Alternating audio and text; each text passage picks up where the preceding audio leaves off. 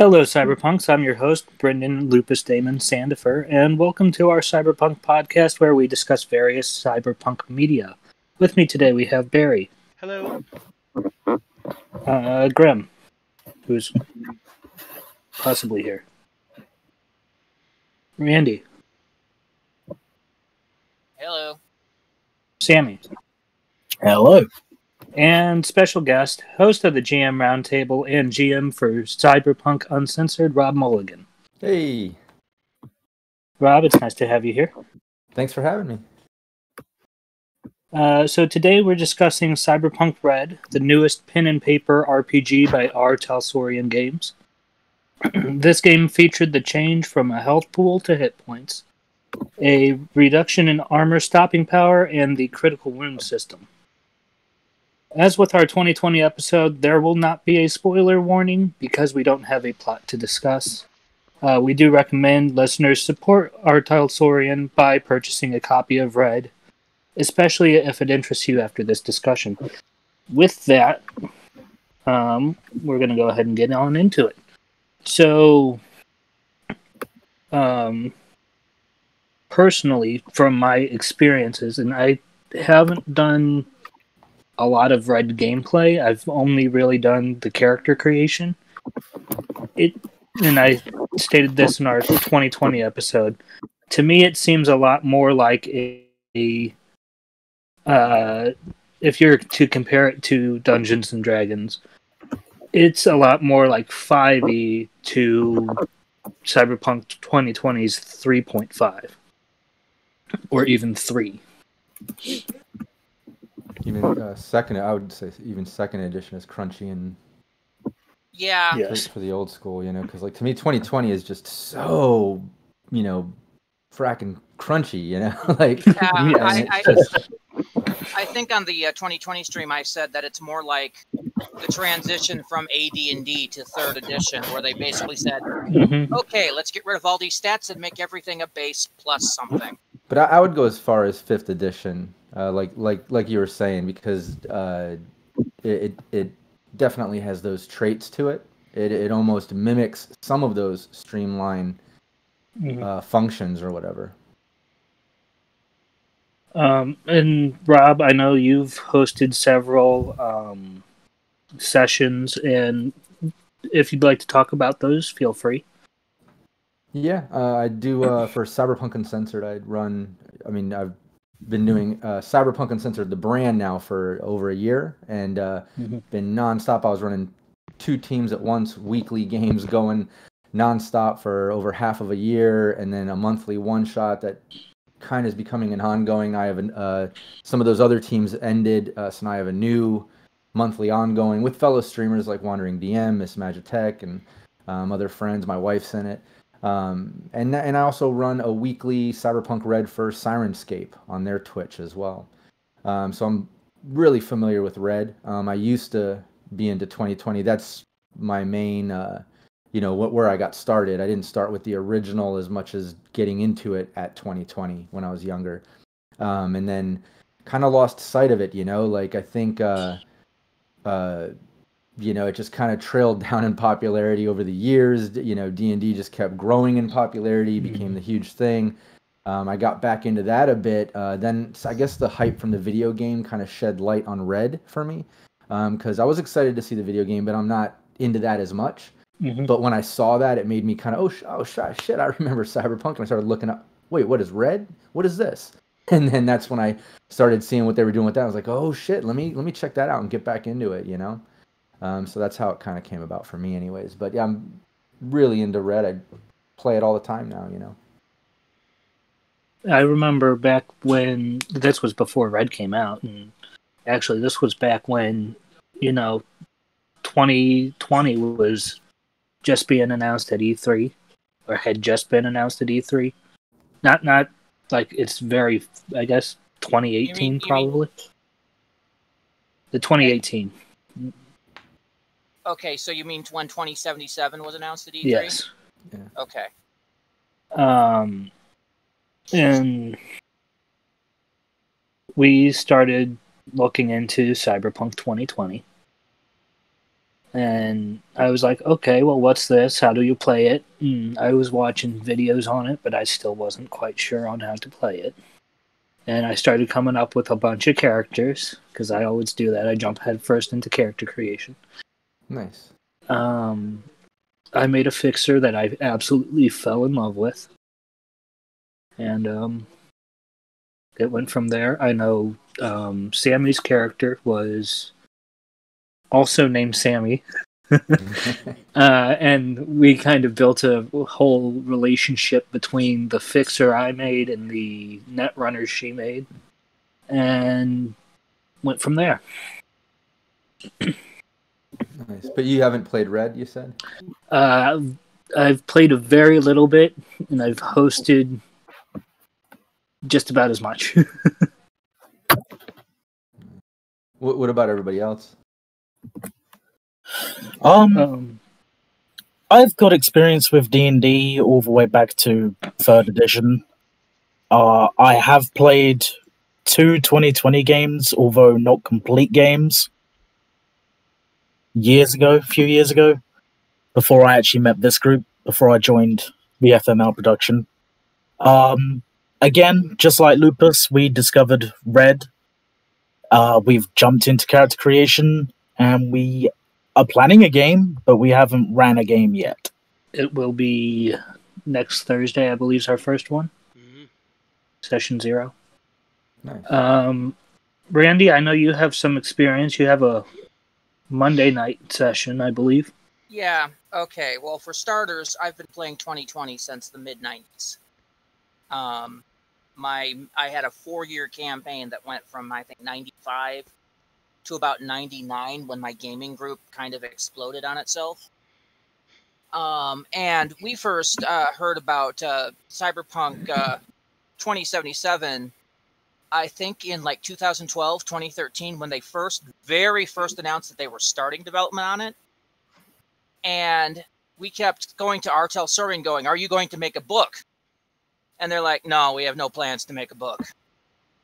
We have no plans at this time. And then it was like halfway through development around 2016 where they said, yes, we're making a book and it's Red.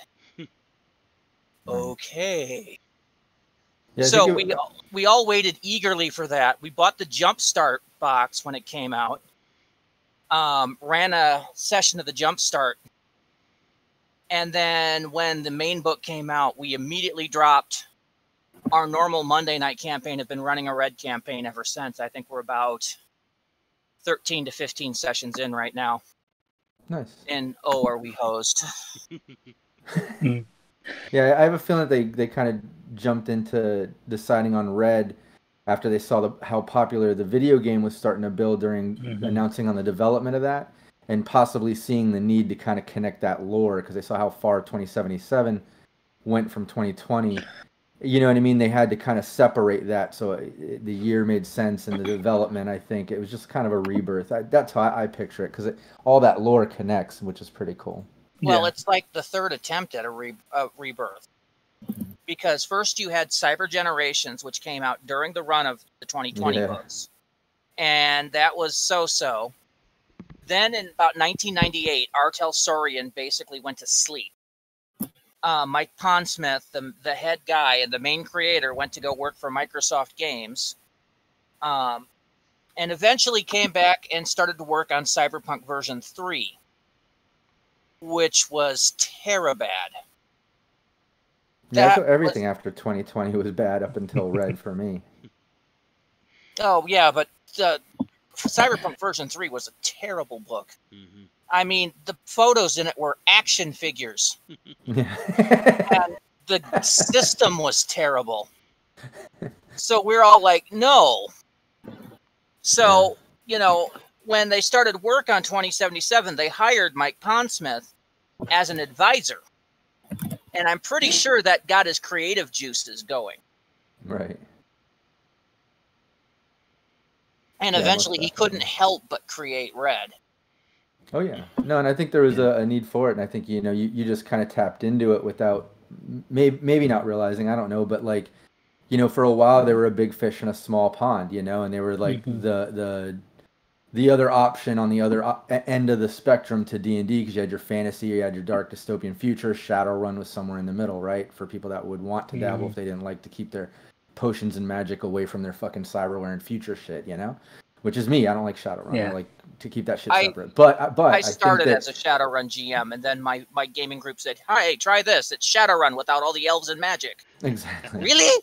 But it's really like, man, you know, after 2020, they became, you know, just nothing. You know, their popularity just kept going downward, while D&D and other things, and I mean, so many tangents started coming out, started getting more and more popular. And I think, you know, after a while, you have to kind of rebirth and kind of, you know, reshift and redo your rules and consolidate and look to appeal to more masses, rather than, you know, stay so extra crunchy or go back to what that was. Because, man, I think that would have, you know, been the wrong decision at that point. I think I'm glad that what they did with Red, because I think it really opened up the popularity to it. I think otherwise everyone would have just been on the video game.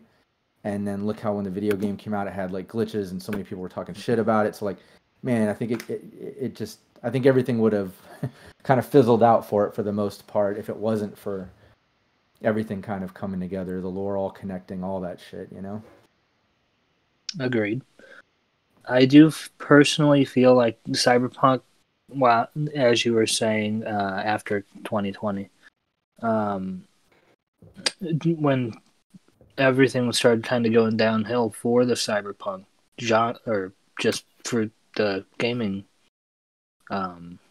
platform, I feel like kind of the genre also at that time period was on a downtrend, where not everything was being I mean, after Matrix, we didn't really see much of a resurgence of Cyberpunk until several, I forget what movie it was that I remember seeing that started an uptrend again. But for a while there was just really nothing Cyberpunk.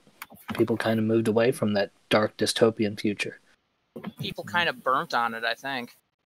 I mean, Very possible. there was a glut of it in the 90s that kind of culminated in the Matrix trilogy. And then after that, it just kind of drifted. Well, even before that, I mean, you know, Blade Runner and stuff, but most definitely, you know, it came up through Total Recall and through Matrix, and you know, even little touches of Fifth Element, even though that touches a little bit of sci-fi because of the alien aspect. But yeah, I agree. I think fantasy just dominated, you know, and the whole sci-fi, which is to me like the umbrella where all of those are under. Cyberpunk's in there somewhere. Mm-hmm. It's its own genre, but it is kind of sci-fi in a way. But fantasy. Yes. But I think that got, you know, it's kind of coming back in. You know what I mean? I think it's the, you know, because of the video game, because of what it is. It's whereas like gaming, D&D has just been the godfather. It's just, like I said, dominated the gaming shit, and it's where everybody has been. You know, look at all the famous people that stream it and play it, and it's just huge. But I think Cyberpunk, Star Wars, even Fallout coming out soon, and there's just more tabletop genres based away from the whole magic stuff and fantasy stuff, you know, that are getting more and more popular now. So yeah. I agree. I think it's coming back. And as far as film, yeah, it started again, like you saw, like Altered Carbon and Death, Love, and Robots and all these things kind of coming out where it had these dark sort of cyberpunk future vibes to them. And it was like, oh, okay, cool. And like people were really loving it. Like the first season of Altered Carbon, it was like very cyberpunk. I feel second season that kind of fell off a little bit for me. But I don't know. I think it's all coming back, you know? Well, as a slight rebuttal to what you said, the gaming industry was horrible at the tail end of the 90s, and a lot of gaming companies didn't survive.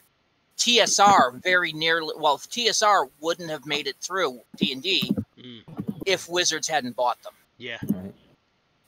They were bankrupt and actively looking to sell by around 2000. Mm-hmm. And the only reason Wizards was able to buy them was Magic the Gathering. Right. But they did, and it kept growing, and it got super popular. You know what I mean? So we can talk about semantics, but I'm still correct in what I said. You know? It didn't really take off though until a lot of the streaming shows like Critical Role and a lot of the other stuff started to appear on the internet, and it just suddenly started doubling and redoubling the amount of books sold and the amount of hype. So there's a good 10 years where it just kind of limps along. I'm being interrupted by a cat. I'm sorry. Kitty. But yeah, between going mainstream and dumbing everything down, D&D just became, it's accessible to everybody. And D&D made some horrible mistakes, 4th edition, during that time. I actually like 4th edition. Excuse the hell out of me.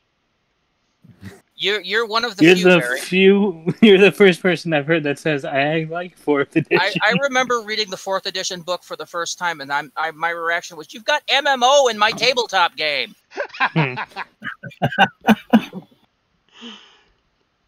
I also miss Wildland and the Shard Mines and some of the other races. They were only in 4th, and that's it. But then they came out with 5th edition with pretty much Wizards going, "Yeah, we're sorry for 4th edition here." But you got to keep in mind, like, just like to take it back to Red and similar, you know, to what 5th edition did. You know, they could keep it crunchy as hell, go back to the roots, and satisfy the 100 grognards out there. They're like, yes, that's what I wanted. Or they can completely make it inherit on some of the crunch and kind of simplify in tables and, you know, kind of build in the mathematics to have it make as much sense as possible so the game can streamline enough to kind of get more players, get more GMs, increase the popularity. And I mean, fuck, that's what, you know, 5th edition did. That's what Red is doing, and I think it's the smartest move, not just on a business side, but just from a guy that loves playing it. I mean, it'd be so difficult to find players, GMs to stream, to get sponsors, to go and do other platforms with it. I mean, you would still just have D&D for the most part for the real popular one if it wasn't for what Cyberpunk did with Red, I feel. If they would have kept it super crunchy, people would have, you know, the young kids and younger people getting it, be like, fuck that, I'll just stick with the video games and shit. Well, and, you know, I liked when that's all I knew, when all I knew was Cyberpunk 2020, I liked the super crunchy because it reminded me of my childhood playing 3.5 at my friend's house. Few and far in between. Yeah. Like, I hear you, and I'm with you, you know, and a lot of my friends are like that. Like, some of my good friends are like Will, Cyber Smiley, you know, Derek, who runs Data Fortress 2020, and you know, I know people that are like, they love 2020 and they're like, about Red, but like I can understand that. I see the reasoning behind it, but just from all those other reasons that I mentioned is why I am on board with Red in every way. Yes. And I love it. I think you know, for me, I love the fact I can focus more on the role play, more on the adventure, and I can get more into it and get more immersed rather than worrying about so much goddamn crunch, you know? Yes. I agree with some of that. I like the term crunchy. I like the simplification of hit points from the old system. Oh, that's crazy. Normally people, they dislike that aspect the most. Oh. That's crazy. No, that's what I like. What I don't like is the standardization of weapons. Oh, okay. Yeah, I was about to ask about that. What's funny, are you a car guy? Do you like cars? Are you...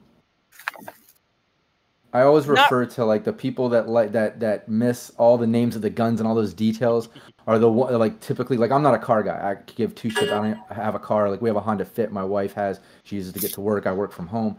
I don't care, you know? Like, but to me, the people that are worried about weapons remind me of like car people that like certain brands and things and rims and, you know, like they want those details and things. But to me, like, if I'm playing or I'm GMing and something, you were to tell me I have this type of gun in this caliber, it's like French to me. I don't even give a shit. I'm more worried about like the environment, the weather, like, you know, face value. I'd rather describe how the gun looks. Now, to you, if you understand those different details of all weapons and things, you can picture it when someone says it. But again, like, I'm not that type of person. And to me, it reminds me of like cars. You know, does that make sense? Like that's always been my, like, I don't know. I get the comparison. What's the word? But it's not only like, you know, all the big calibers of bullets and stuff like that. It's also just having that wider variety of weapons, I guess. Because that was one of the big things in 2020 was, you could literally have a gun for anything.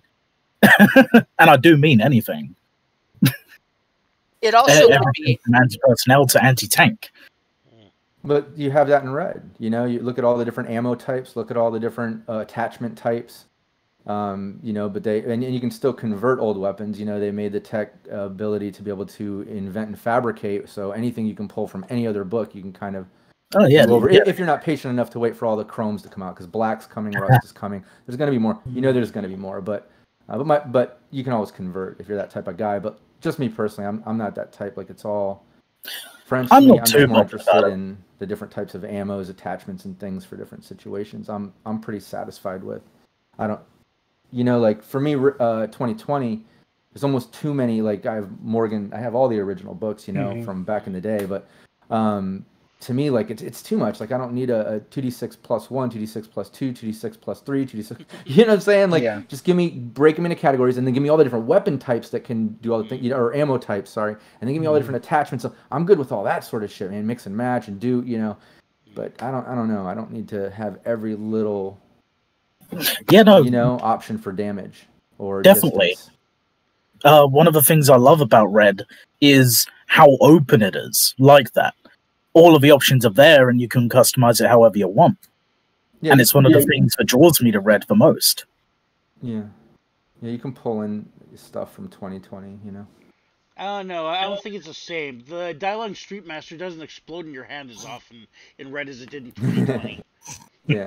Well, they still have the jam thing. The most thing that they have for like critical and weapon stuff is, if it's poor quality, right? Like you're saving money buying it, then you have a chance anytime you get that critical or whatever. I don't have it right in front of me, but then it jams, and you have to take an action to unjam it. But yeah, you're right. There's no like, going off in your hand causing damage or a lot of body location critical injuries to yourself on fails and things. It's for the most part you're doing it to others. But again, I think you can homebrew little things like that if you really want to. But ultimately, man, like it's deadly enough. I've had players die, just playing as it is. So I don't need all that. And to me, like I said, if they can eliminate little pieces of crunch and then elaborate other parts that I'm more interested in, I'm happy. And that's what it kind of did for me. But I know it's not everybody, Everybody has the details of what they like and dislike. Which brought me to my next question, actually. What parts of Red in particular do you want more crunch with? Sorry. No, I just like that they expanded on the individual role or, individual role life path stuff. I like, all the like I said, attachment and ammo types and how they did the night market sort of stuff between that and the bodega and Vendits and Oasis. Like I just like, to me, the more immersive environment sort of stuff, I guess. You know what I mean? Rather than the details on like weapons and crunch of body type modifiers and how they, if they didn't have the hit point system. Like to me, all that stuff is... like I'm glad they streamlined that. I'm glad they, did the whole body and will chart to come up with HP and have that make sense and have it built in and streamlined. I'd rather spend less crunch on that, but I like that they expanded some of the, the lore aspect, the environmental sort of things, the things that don't matter to like combat or whatever. You know what I mean? So many pages of lore to read. So many pages. Yeah. Well, to me, not and let me say, like, not the lore that's like story. Like I don't like that because I never have my players interact with like Johnny Silverhand's stuff back in the day and things it's too cheesy to me, like read about it, that's cool if you're interested in that, but I'm not into it. I don't read all that. Like I skip over some of those pages or skim. But I like the lore when they go into like the different corporations, the Neocorps, who's running it, the face of it, the timeline of Red and how things kind of connect to 2077. I mean, that shit is awesome. Or not. Everyone's quiet. I agree. It is very cool, at least in my opinion. I do personally love all the Neocorps that kind of popped up now that Arasaka is, rebuilding. After the bomb went off and Arasaka Tower. Spoiler for those of you that haven't played 2077 or It was in the 2020's trailers, really, campaign so- books. Yeah, everyone or- knows about all that shit now. They have to. I'd hope so, but there's If they still don't, people they that live haven't under seen rocks. anything. It's Yeah, if okay. not, I was gonna say if they haven't heard that, then they're probably like, "Wait, what's Cyberpunk? What is this about?" You know what I mean? It has to be like Yeah, that. it's true. It is very true. Mm-hmm. But yeah, I love all that aspect of it. Like, I really like that they dove into those aspects of the lore. It helps build the environment. It helps it be immersive, and you can feel it out. Like, I love the whole Blood Rain stuff. I love that they came up with the Fourth Corporate War, just nuking out Night City, making it have to rebuild, starting over again. That way you're not just keep on going and you end up just acting like it's a fucking sci-fi RPG at that point. You know what I mean? I Like, still wish they'd gotten the third book out for that. What's that? I still wish they'd gotten the third book out for the Oh, Fourth God, Corporate no. War. No. But I think well, they'll probably dive into some of those details. They'll I'm probably sure go back they and will. expand some of that because they're good at that sort of stuff. I know they're doing something on the High Riders and everything, so there's gonna be all kinds of shit. But yeah, I think you know, I like how they restarted for Red because it allowed, like I said, the technology to kind of reset in certain ways, the scarcity. I like what the whole thing that they did with nomads. Like, now nomads are all noble. They're in charge of, you know, transportation. Like, I don't know. I picture them kind of noble, but they're just that they have that important role because they're in charge of all the transportation, sourcing stuff, and dealing with all that shit. And then you see as that gets back to normal by 2077, now nomads are almost like a gang again. You know, they're out of work in a sense, is how I picture it. But I love just how all that lore connects. Yeah, it's kidding. I always see you too. And Red is almost like a like, to me, with after the Fourth Corporate War and how Red is with nuclear fallout and the blood rains, and it's just kind of restarting.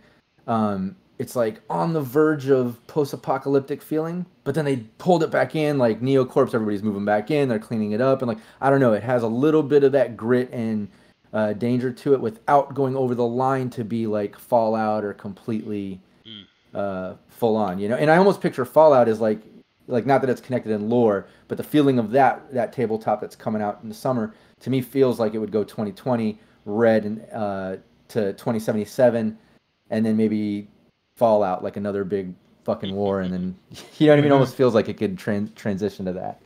All the explosions. Right. Yeah, No, not just one, all the explosions. Exactly. Now, Rob, I know you personally use Roll20 when you're doing your sessions. Would you say that's probably one of the better platforms to use, or do you still like prefer getting in person when you can and getting the pens and papers out? Yeah, I would much rather be in person and video. In fact, my first team I was running with last year, a couple of the players lived locally. One of them right down the street, actually, from me. We found out. We didn't know. We met online. We played, and I was like, "Wait, where do you live? Holy shit, that's less than a mile away. What the hell?" It was crazy. But if it wasn't for the quarantine, we would have all gotten together. I would have filmed it and been streaming that way, and I think that would have been really cool and fun. But and I would rather do that because I'm pretty animated. I'm a hyper guy, you know. And I in person, I think I'm more fun when it comes to role playing. But I'm embracing the stream life, you know, and doing it all digital. And for me, Roll20 is the best, just because it's free and it's easy, and I just use it for the dice, the character sheet, the maps. You know what I mean? It's just very simple for me to do all that. But I am looking into transitioning over to Astral. It's another free platform, but they allow animated maps. And cool. One of my sponsors is Lion Banner Games, and he's making animated maps now. So I might transition to that because I'm doing all these streams, and I think it would just be kind of fun to watch, you know, if they're animated. Yeah, so for those of you listening that don't know much about Cyberpunk Uncensored, there is a website you can go to. There's a Discord group that you can join. We recommend you do. They have all these free assets for GMs and players alike, maps. Rob, you made a campaign builder, I remember. Yeah, we have all kinds of cyberpunkuncensored.com. And you know, there's a bunch of links there to the live streams, all the things we do, because we host a bunch of other GMs, live artists, interviews. I have like the Deep Dive series, the GM Roundtable, the Night City Live series, just ton of Cyberpunk stuff, you know, between Twitch and YouTube. But I think the most useful shit is if you go to our site, just look on the front page. There's the hashtag free stuff. You'll see it there. And there is just a ton of community things. I just have a bunch of people as part of my team from the Discord and the Cyberpunk Uncensored groups online. And they create, auto calculating character sheets, program sheets. I mean, just too much shit to even name. I can't even think. There's just so much stuff there, and it's all free. It's awesome. And yeah, I recently made a campaign builder for GMs. You just follow the charts. It's all color coded. You just roll a 1d10, and you can quickly put together a campaign. It's really awesome. I will say I have been using that for creating different encounters or different possible encounters for the group. But I have a start off in mind that's very inspired by the way you tend to start off characters, at least from what I've been listening to. Nice. I'm not going to go into middle of detail. Typically, yes. They start off like naked, no weapons, in a bathtub, tied up. Does that sound right? Sounds about right. That's usually how I start my play. We had an ongoing joke. They're always finding people in bath. Like I started them like kind of mid-action, kidnapped by the Yakuza in bathtubs, And then there was a couple other sessions over the course of the year where people were in bathtubs. And they pointed it out. They're like, "Man, you're always putting people fucked up." I remember when they found Hollow and the one in a bathtub. Rundown hotel in the bathtub. Yeah. There's no better start than starting in a bathtub full of ice. Exactly. Yeah, one way or another. Get Ripper Doc now. Yeah, but I like starting it, right into it. I like a balance of role play, action, and all that. But I lean more towards action and the grit and the danger and the paranoia, because to me that's what makes cyberpunk. Make it dangerous, make it fucked up. It shouldn't be all role playing interactions and everybody getting along. You have to build tension and present a lot of problems. And what better way than starting a campaign right in the middle of some shit? They have to instantly work together and solve it and get out, and then they'll feel more connected, and then you can move forward. It's really cool. And if they don't, then you can always roll a new character. Yeah, exactly. Yes. Character death is a thing in Cyberpunk. It warns you in the handbook. Which a lot more you get a trauma team account. Yes. I think it's an important part, there's a slight equivalent to potions in the sense that like med techs can make their quick heal where it's not just a body stat but with your will, and like there's things that you can do that are can help you along.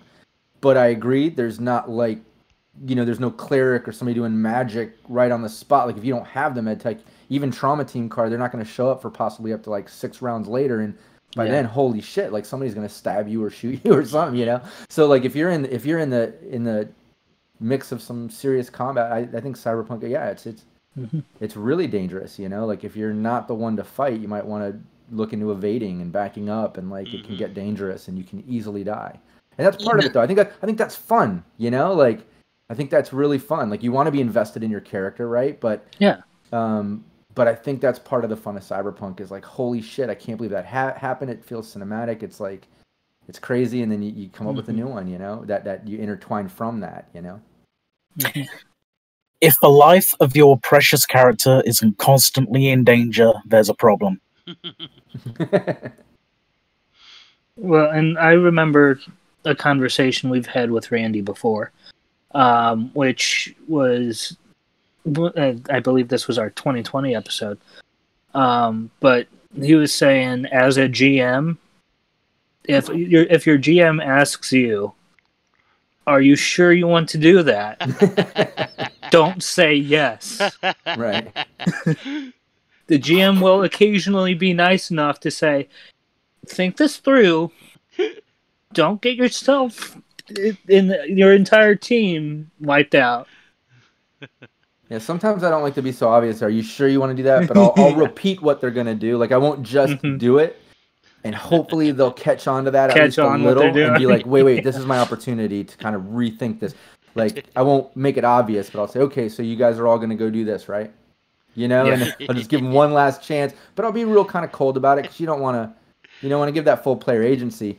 I think it was Guy, the great GM, part of this product launch I'm getting ready to do too. I'm excited to announce, but I can't just yet. But I got some news coming up soon. But don't spoil us, please. Yeah, I know. But he was saying something along the lines of like, you know, you either say yes or you say no, but to characters, you know, because you want to give them agency, but protect a little. But that's coming from a fantasy side, and I think Cyberpunk it's always yes. You know what I mean? Like Cyberpunk, you want to let players, it's always yes. Let the players do whatever the hell they want. Now there's going to be rewards or repercussions because of that, but you should be able to do whatever you want whenever you want. You have complete free will. It's like reality, you know.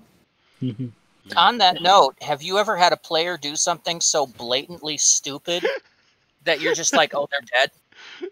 Yeah. Well, there was, and I used a little bit of fudging to try to help, like, you know, a little bit of role play action to make things happen.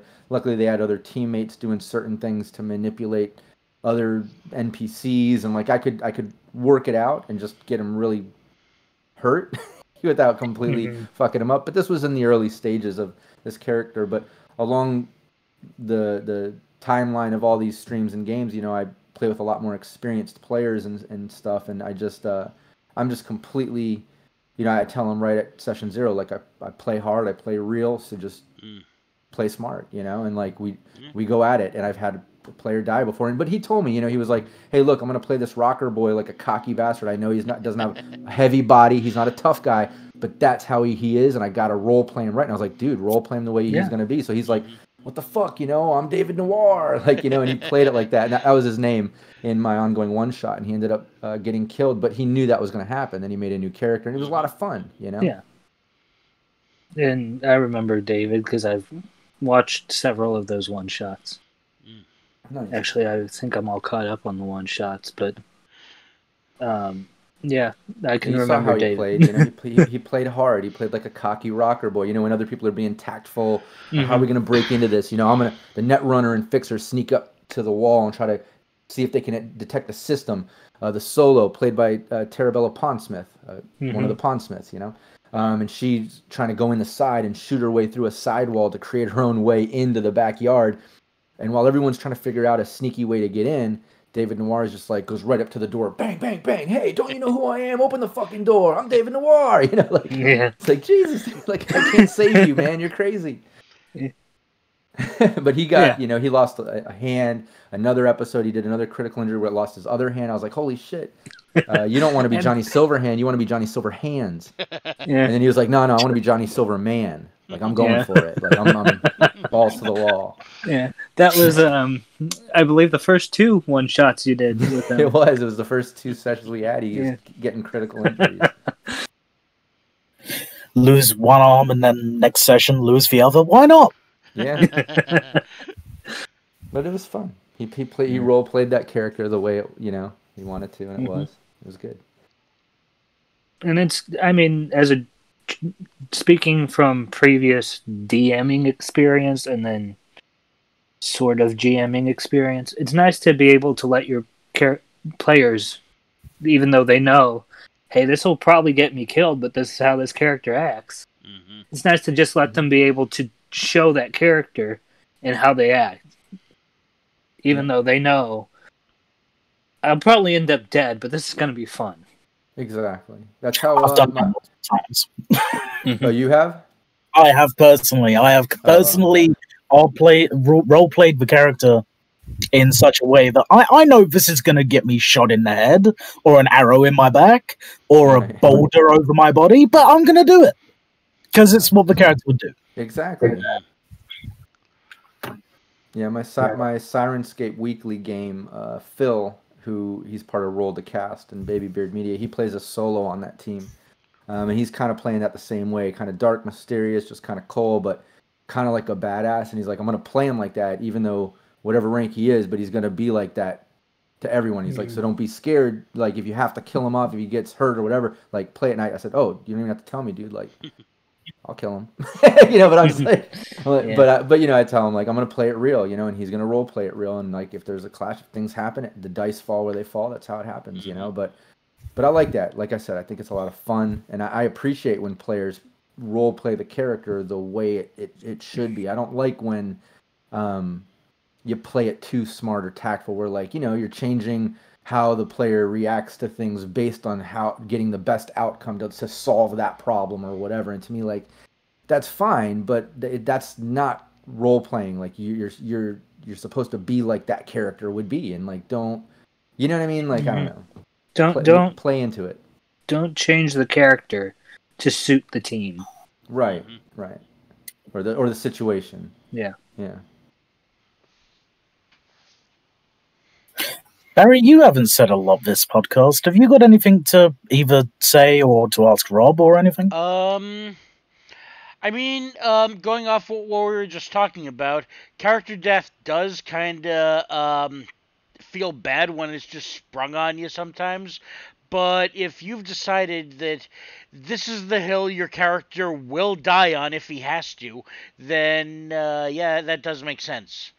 So if you've decided, I will die on this hill for what I believe in, and there's this stuff going on that's, I need to do this in order to let this happen, there's no way around it, that kind of character death I'm fine with. But if it's just one die roll, whoops, character's dead, then I got a little bit of issue with that. Yeah, but you gotta keep in mind it's never gonna be one die roll. I'm saying if that's the way the die fall, meaning, you know, you're rushing a bunch of solos or a bunch of drones, and they're beating the shit out of you, but you just keep going at it, and you keep losing hit points, and you're like, fuck, dude, it might be time to retreat, but they don't, and you're like, well, fuck, the drones aren't gonna retreat, so you just keep rolling the die, and they die. It's never gonna be just one die, unless it's like a car accident 66, and they're super squishy, no armor, but, and then you might want to fudge it if it's an early session, but you know, it's decisions, man, decisions. If the player's making the decisions, you gotta react proper. You can't be too cushy, you know. It's not D&D, it's Cyberpunk. Yeah. I think Barry is still a little from our Call of Cthulhu game. Just a bit. We basically did the session, and Lupus, being the dickhead of a DM, we were getting in our car to leave the scene and have the session finished, and Lupus is like, Barry, roll.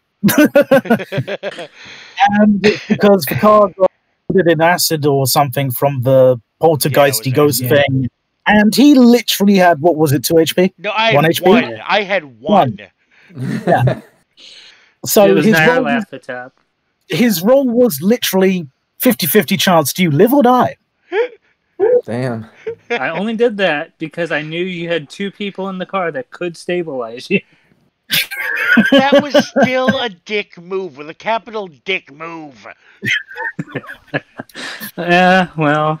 Hey, look what happened with David Noir. They rammed the gate. You know, he was already in like critical wound situation. Then they rammed the gate to get out, causing that critical extra 5, putting him over. There's enough people there, like in the RV, and they pull over, and everyone failed their first aid check just to stabilize him. He couldn't even stabilize himself. I mean, it literally was like, it came down to it, like death save bonuses each round. Eventually he failed it, but like everyone kept failing first aid, even using luck and everything. It was like, well, what can you do? When the dice fail that many times, it's karma saying, no, you are done. Yeah. But yeah, the other thing I wanted to ask, which I think that might, something that might help out a lot of people playing Cyberpunk, is I commented on Session 0 last week. I haven't seen Session 1 yet because between Twitch streams and role-playing games, just so busy. But how do you get a cop or a corp to mesh with the rest of the team easily? Well, you know, I did a Session 0 for the Sirenscape team and for the Cyberpunk Uncensored team. The Cyberpunk Uncensored team has the exec, they have a media, a lawman, a fixer, a nomad. And what I did with them is I put them together. I had them do their life paths, and you'll see in Session 0 how I intermixed all their life paths so they can all know each other in one way or another. And through that, collectively, they're starting a NeoCorp, a media company that they're naming Veritas, which is like the truth. It's Greek for that. So they run a media company. So they each have their kind of responsibilities. Her doing all the business management and dealing with sponsors and things like that, that advertisers that pay the bills. They have their firehouse home base that they converted, very Ghostbusters style. That's where they're running their business out of. They all live out of, and they have to make that $8,000 a month, paid for by advertisers, basically meaning they have to break at least one good story a month. So, kind of pulls them in. They have to do that to survive, and it's like you just tie it in. Now with Sirenscape, I have the team the same way, intertwine the life path. You can see that session 0 on the Sirenscape Twitch and YouTube. But they all work for District PD. I invented this thing called District PD. It's a new thing the city is trying to help the normal NCPD kind of get grips on all the crime and shit going on. However, you know, it's on thin ice. Like, you know, the council's always threatening to pull funding if they're not taking care of their district. So obviously shit happens. The team works for District PD as a sort of off-the-books team, helping District PD, the chief, Nash, you know, solve mysteries, crimes in the district off the book so they can get away with some fucked up shit just to make sure they can solve these things to keep District PD funded. So you just have to find creative ways to have it make sense, tie in life path together. Don't be scared, you know, just think outside the box. Everyone's always like, oh, you're edge runners, you work getting randomly hired, you check the job boards, or you work for this, you're just a team. But, you know, they can start a company like a media corporation like I did, or they can think of something new like District PD and they work for an off-the-books investigation group for that. You know, like you can, I don't know, create things and have it make sense. But that's how I did it with the exec anyways, is I created the Media Corp, the Neo Media Corp that they're doing. And, you know, each has kind of a position. So also, tangentially related to that is, after I saw your session 0 last week, I was thinking, if they're in a building that isn't rated for living in, like staying all day, all night, sleeping, whatever, how would you get around that in such a way that it's still like only bending the rules, not completely breaking them? And I remembered once I forget where I was on vacation. I was on vacation somewhere, and I was able to take a tour of either a battleship or a submarine, or I forget what. And I remember they had, there were these like the areas where the crew would sleep. It was like a narrow corridor about maybe 2 feet wide, and then there were just these curtains on either side, and you move the curtain aside, and there's like 3 high of these small, it's like a shelf with just a little cushion, a pad that you sleep on. It's like a little teeny bed, and it's not really a great sleeping area, but it's a place to lie down. You got a curtain for privacy, and if something like that is in like an office building, especially with like drapes to, you know, obfuscate the fact that there's a cushion under there, especially if you put a hinge in the back corner so you can fold it up so you can use it like a shelf during the day, then that could kind of get around it, kind of, sort of. And I just felt like if I could mention that to you, I don't know if you're going to use it or not, but just I had the thought. Well, the media corporation, they rent this abandoned firehouse from this, and another neocorp I created, the Equal Rights Properties (ERP), which is like independent investors trying to basically renovate less desirable locations, one building at a time, and not selling them to chains and things, but independent people like this Neocorp Media Corp that my team is trying to start up. But it's month to month. If they fail on the $8,000 a month, they're booted. It's very strict. They have to break these stories to satisfy the advertisers to pay the bills. But the fact it's in a firehouse, they have the whole bottom level garage community room. The second level is a big community room, 2 bedrooms that don't have to be, but there's enough players there. One is taking one of the rooms. Top level is all the bedrooms. Then they have roof access. But they run the business out of the bottom level for the most part, but they're mobile a lot of the times. You know, they have their advertisers, but they're always pursuing leads and well, they're called rumors in red for media, right? So that's what they're doing. And but I like those bed bunks idea. That would have been handy. My last team, they were looking to convert these cargo containers into a livable spot so they could use the warehouse to kind of run business out of. Yeah. And that would have been kind of cool, little fold outs, you know. But yeah, also with what you mentioned about the firehouse, that's rated for living in. And I mentioned that because last summer, some of my friends were doing something and they were using a space to live in that wasn't rated for living in, and they kind of got in trouble with that. So. Oh, really? Yeah, so I've kind of been, at least subconsciously, keeping a little bit of an eye out for, is it like a little something over here and over there when I look online for stuff, just for, um, is there a way to circumvent that and slash or, I don't know, something else.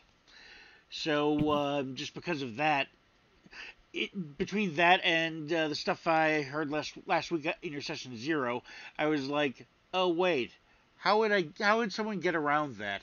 And then I thought of what I saw in the submarine or the battleship or whatever it was. It was at least 10 years ago. I forget. It's been a long time. But yeah, also something else I thought of is if there's anything you were gonna mention that's like not something that's public knowledge now, because I was planning on putting this live within 24 hours, and if we gotta postpone that a little bit, we can postpone it maybe a week, but past that, I don't know. No, I don't. There's nothing I can say just yet. We're launching some products, some really cool products, and we're working on different.